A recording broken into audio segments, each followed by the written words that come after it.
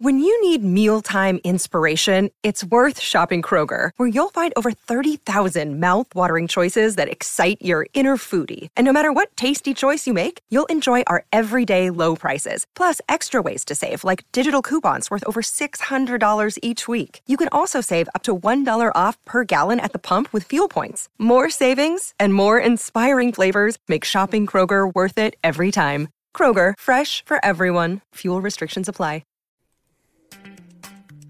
You're listening to Football, Philosophy, and Rocket Science, a Cleveland Browns podcast, a show where a philosopher and a rocket scientist try to make sense of the Cleveland Browns. The Football, Philosophy, and Rocket Science podcast is a part of the Fanatical Elves Podcast Network, a part of the Fans First Sports Network. Here are your hosts, Elliot Kennel and Joel Cade. Hi, and welcome to Football, Philosophy, and Rocket Science. He is the left guard, Dr. Joel Cade, philosophy professor at the left guard. I am the Village Elliot at TH Village Elliot. Together, we hope to offer unique perspectives on the hardest game in the universe, NFL football, and the strangest team to ever attempt to play at the Cleveland Browns. We're not necessarily the best analysts in the land, though we are very close. Nor do we claim to follow the best team in football, certainly not, but we are absolutely unique. Joel really is a PhD in football, PhD in philosophy, and I really am a former Air Force specialist in space power and propulsion at beautiful Wright-Patterson Air Force Base in Ohio, the largest Air Force base in the world and home of the deadliest fighting force in the world.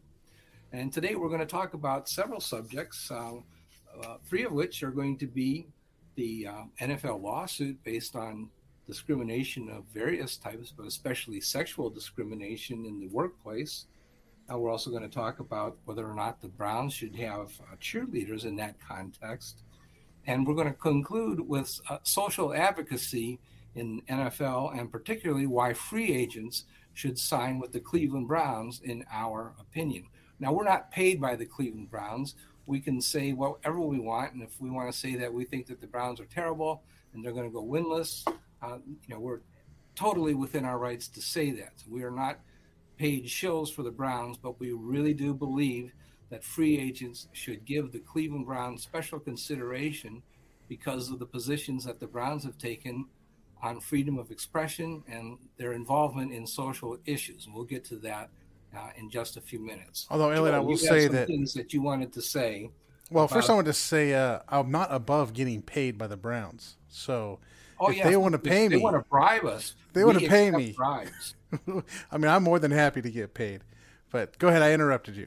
No, I'm ready to turn it over to you. We were talking before the show started about the NFL lawsuit and the potential or alleged discrimination in the workplace. Right. So this is actually not a lawsuit per se, but the California and New York Attorney Generals have decided to do a joint investigation of the NFL headquarters and the NFL studios in Los Angeles over allegations brought by 30 women to Human Resources. And then these women allege and claim that after going to Human Resources, they were retaliated against, that there's discrimination in the workplace in terms of pay and sexual discrimination in the workplace. Basically, they're sexually harassed in the workplace.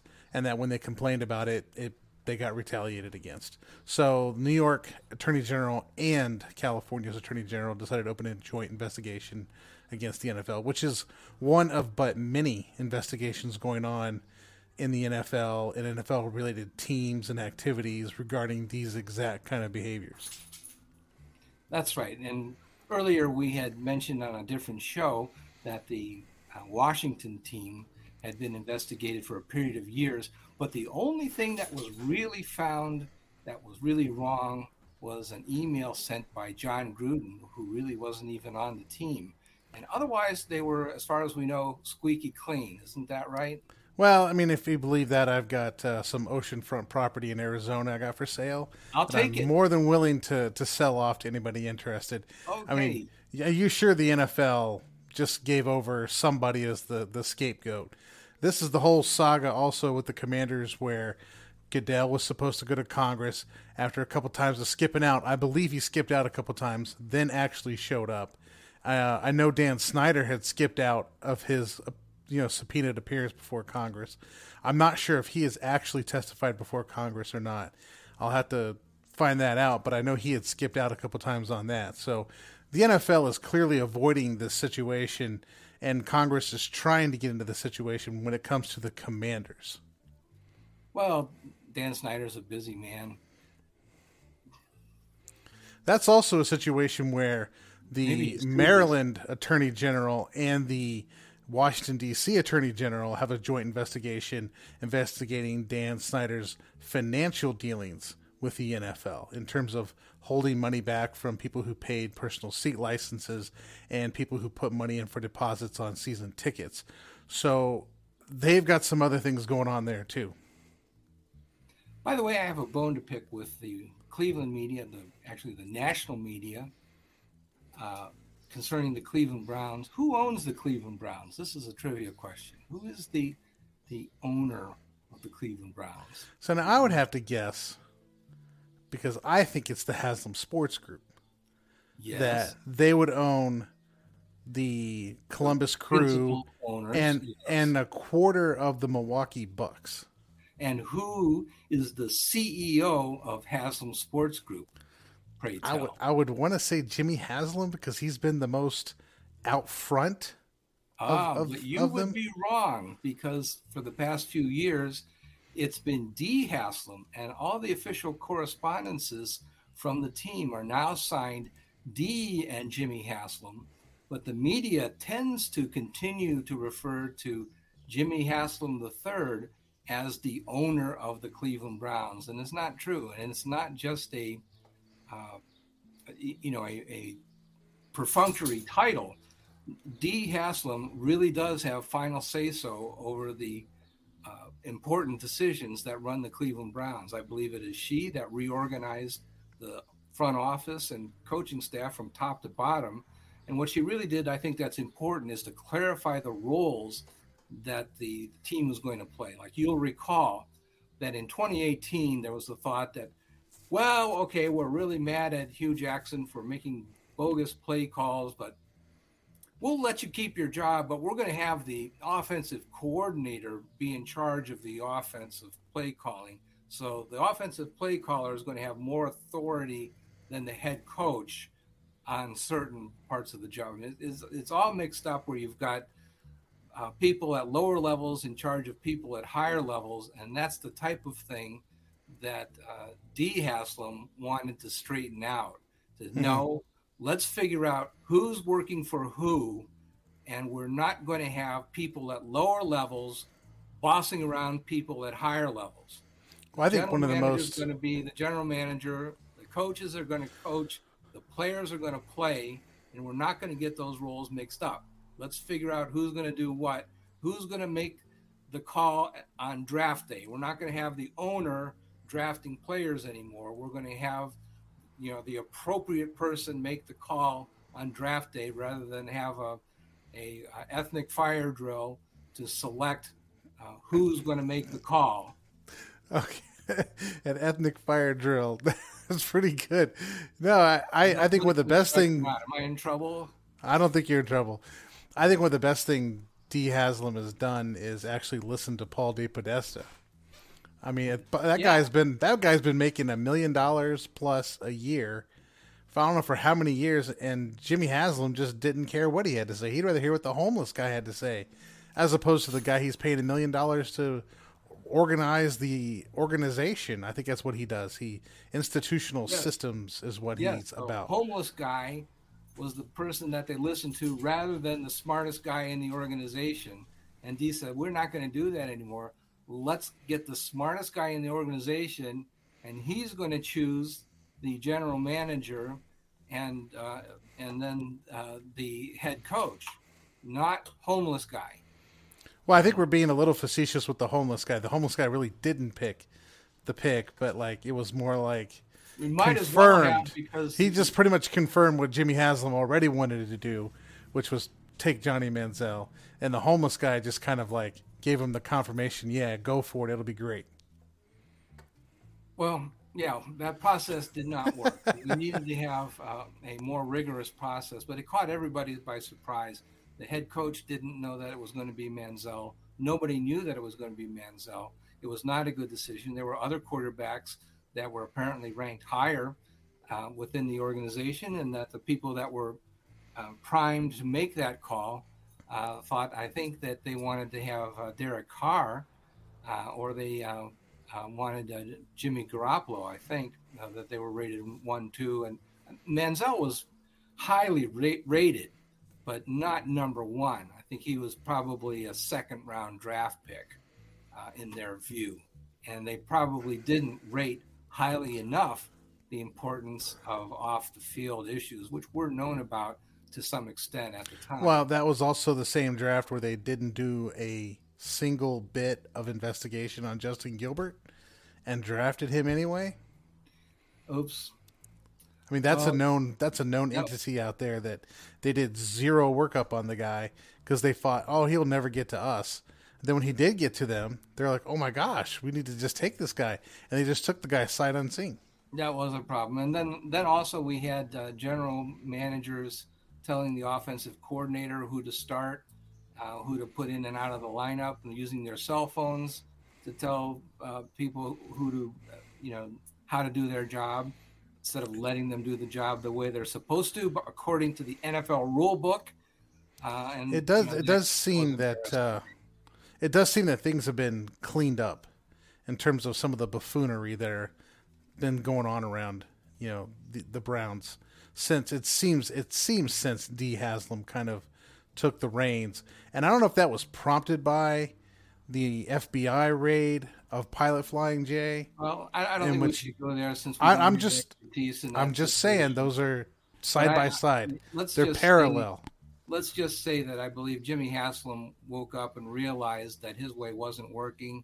And Dee Haslam was the CEO of Revere Media that won 8 Oscar nominations. She is a CEO in her own right and a brilliant organizer and far more qualified to organize a corporation. Now, Jimmy Haslam was great at making money, and he did a very good job with Pilot Oil, and very famous for that, rightly so.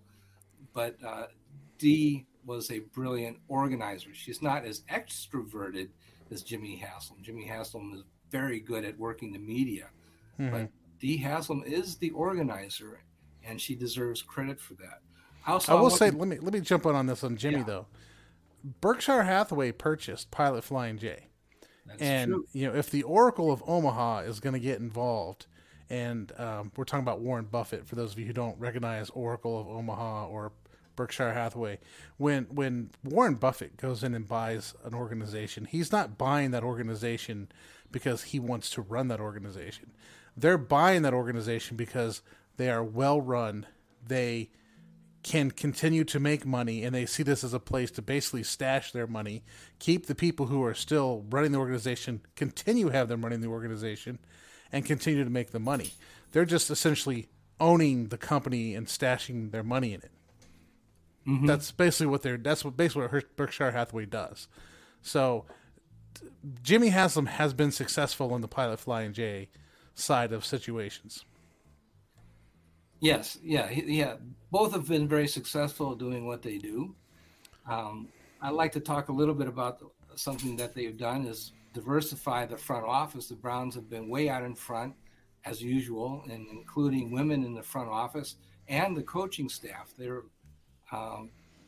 among the leaders in incorporating any category that you want to mention in terms of involving African Americans in the front office, or females in the front office, or persons of color or of different religion. The Browns have diversified their front office like no other organization has. The Cleveland Browns, I think, bar none, have been number one in the NFL at diversifying their front office. And in fact, in this last draft, I think that pick that the Browns used on Siaki Ika was actually a compensatory pick that the Browns got because they had a minority hired out of their front office into another team's front office, which I believe was the Kwesi Adolfo Yeah. Yes. pick. Yes, Kwesi. I can't pronounce his name. I apologize for that. Kwesi. Yeah, I'm Adolfo pretty bad Mensah. at it.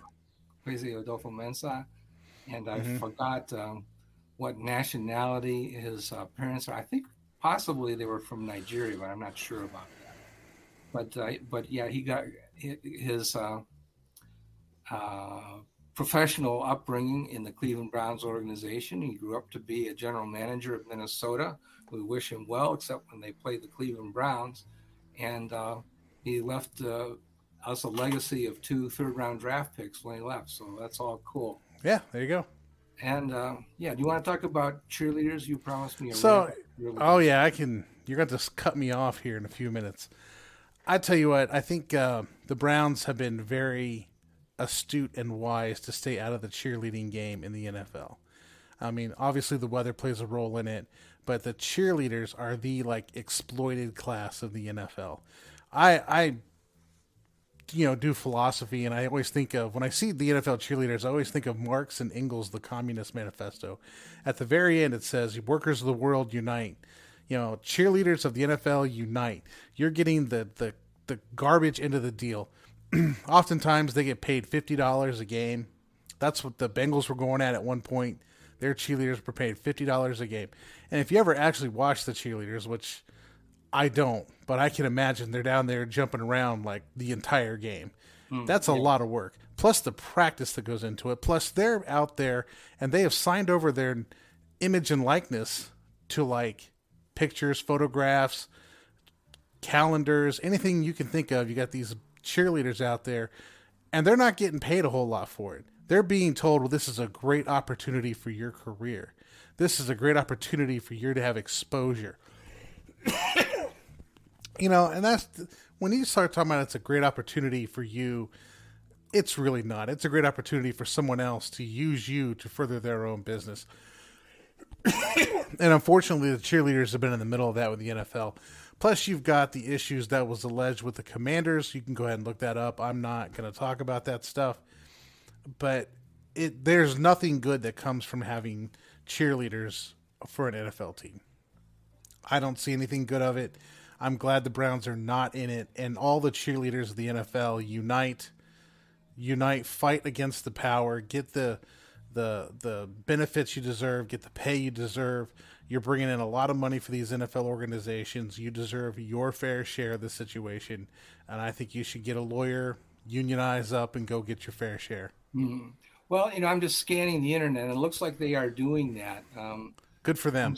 I'm seeing that the salaries of pro football cheerleaders in the U.S. range from $13,000 to $346,000, with a median of $63,000.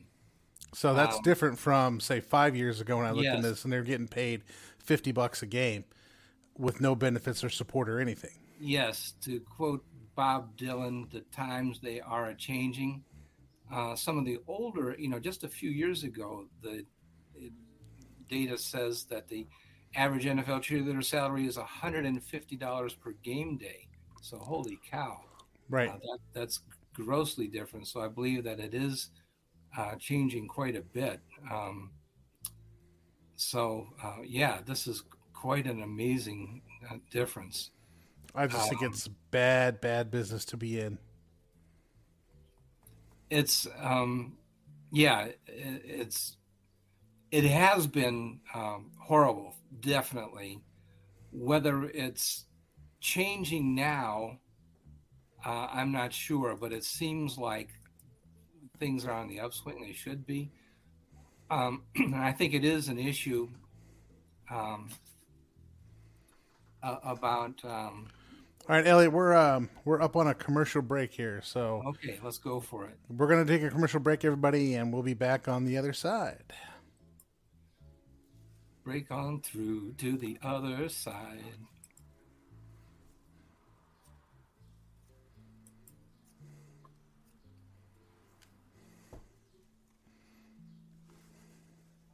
And we're back, guys. Thanks for sticking around for us. I know Elliot had another awesome topic he wanted to bring up. He wanted to discuss giving back to the community and NFL free agents. Yeah, I'm looking for that. on my computer. Well, in the meantime, I always fret when I go to a game and I see cheerleaders standing outside and all this kind of stuff. I remember when I had lived in Atlanta, I went to a blood drive where the Falcons cheerleaders were there, and they were giving away free tickets to games. Of course, this was the ticket to the 4th NFL preseason game, so they're literally giving these things away. And this woman was talking to everybody that was there, and one of the things that she told us was that she doesn't even get paid to go to the blood drive. She's required to be at the blood drive, but wasn't even getting paid to be at the blood drive. And I thought, this is ridiculous. They got her out here in this cheerleader outfit. She's not getting paid to do it. It's because she's getting the opportunity to be a cheerleader, and she could have it on her resume for the rest of her life. It's just sad. So, Elliot, the schedule comes out tomorrow. See, did it work? Give me a second here. We'll get you set up here. There you go. You're going to have to start your slideshow. There we go.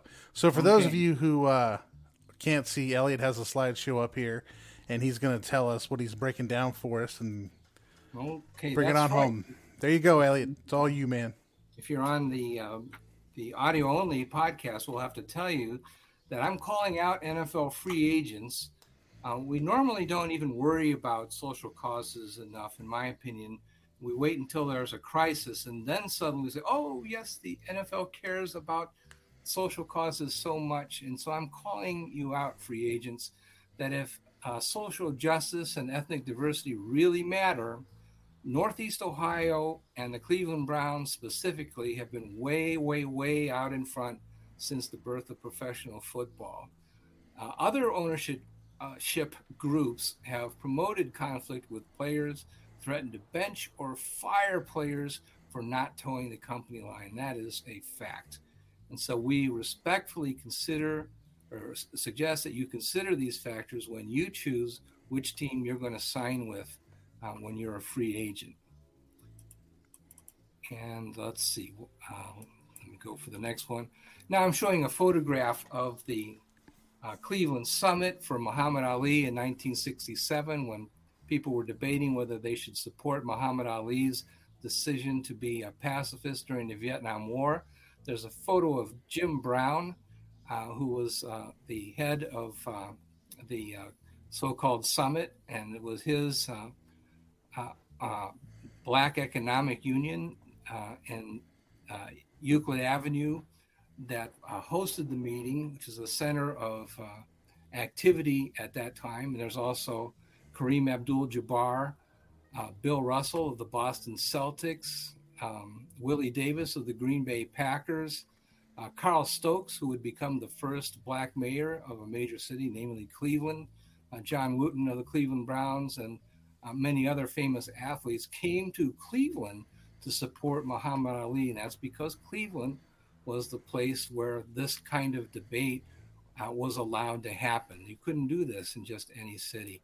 That's a long time ago. But let's talk about the 2020s, about this decade. We had, in a time of crisis, a lot of NFL owners were very, very angry about things like the Kaepernick flag protest. And actually, it was the backlash, really, that got everybody into trouble, where the owners got so mad when they threatened the players that they're actually, potentially infringing their constitutional rights of free speech. And they were really getting in trouble.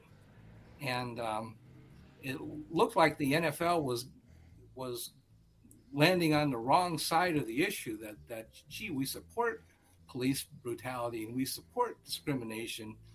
And so the commissioner said, well, whoa, wait a minute. How did we get on this? This is not where we want to be. And really created a mess. And in contrast, the Browns ownership, you may criticize them for a lot of things, but from the get-go, they firmly supported listening to the players, dialoguing with the players, and they publicly backed their concerns, unlike other ownership groups. And the Browns have responded in a positive way, saying let's forget about what happened and some of the misfires that occurred where there were protests that, in my opinion, were misdirected, where they made a lot of people mad. But what should you be doing? Well, you should be having a program like the Browns Be the Solution, which allows players, corporations, and ordinary fans to work together to cause social change and to build communities and economic progress. Okay, now here I'm showing a slide which contains a statement from Dee and Jimmy Haslam that early on supported the players and also disagreed with the President of the United States and said that, look, there was a statement from President Trump saying that we needed to bench all the players who opposed the protest or that supported the protest, I'm sorry. And the Haslams, Dee and Jimmy, said that we view our organization as great unifiers of people, and they supported having conversations and creating a plan to work together in the neighborhoods. We support the Cleveland Police Department. We're proud of the efforts to quietly improve the lives of others. And so they were really, I think, a positive voice of reason in this time of crisis. And this is in great contrast to other owners. I've got a quote from an owner who will remain anonymous for the time being. But this owner said that under no circumstances will our team, I don't care what happens, under no circumstances will we as an organization, coaches, players, not support, stand, recognize, and honor the flag, period. Okay, so that got into trouble. And later, that owner did indeed take a knee, link arms with the players and say, yeah, I was sorry about that. I kind of misspoke there. Sorry. So Be the Solution is on the Cleveland Browns website. You can find it at www.clevelandbrowns.com/community/be-the-solution /. And there are all kinds of organizations that are all tied together. You can find one that you can support. Players participate. And I'm showing a picture of Anthony Walker Jr., who is a judge, kind of like a Shark Tank affair, where they had small businesses compete in order to get a investment in their business. And the Cleveland Browns participated in that and supported that along with other local investors to promote minority-owned businesses. So there's all kinds of different things, voter registration, community support, other efforts to improve relations with the police and also promote police reform, economic advancement, and small businesses, all kinds of cool stuff. So that's what the Cleveland Browns are about. There are other teams in the NFL that are doing similar things, but the Cleveland Browns have always been way out in front in getting involved in the community. It dates back to when the Cleveland Browns were first formed. You will recall that the Cleveland Browns were the first team in pro football to hire African-American players in 1946. And it hasn't stopped since then. That's our legacy. And am I still sharing or not? I have. You are no longer sharing, Elliot. Okay, cool. Let me see if I can close this. So I will agree with you, and the Browns have always been in the forefront of social justice issues. I think some of this took a back seat under the Art Modell time, where he didn't like having people out there in the middle of some of these issues, but particularly his well-known controversies with Jim Brown. But I think the Browns have really, including Dee and Jimmy Haslam, for as much as they get about the homeless guy and the disorganization and the dysfunction, they've always seemed to gotten the business side of the situation correct. And I think they understand players aren't just things that throw out there, but they're actual people and take care of people. And the Browns have been an organization that in the 80s was one of the first to really have a drug rehabilitation kind of program for the players that actually spawned into the NFL's drug policy, if you will. So they've always been in the forefront on the business side as much as the football side. So if we have to endure losing, at least we can endure losing as a model organization that's just happened to be losing on the football field, as opposed to being some other organizations out there. Yeah, well, it should translate. I'm hopeful that some of the free agents will take that into consideration, that this is a community that will support them, and that they will find the opportunity to bring about social change. If that's what they're about, they will find a home in Cleveland that they will appreciate. That's my belief. They'll find other communities where they will find very, very strict ownership that may not be quite so tolerant of different ways of thinking, that my way or the highway. If that's what you want, okay. But I just wanted to inform, and again, I'm not being paid by the Cleveland Browns. Although I'm not against it. Yeah. But I think it's very important to just point out what's different about the situation in Cleveland compared to the situation in some other cities. They're not the same. Right. And with that, Elliot, we're running up against it. So any final thoughts here? Go Browns. And go Browns.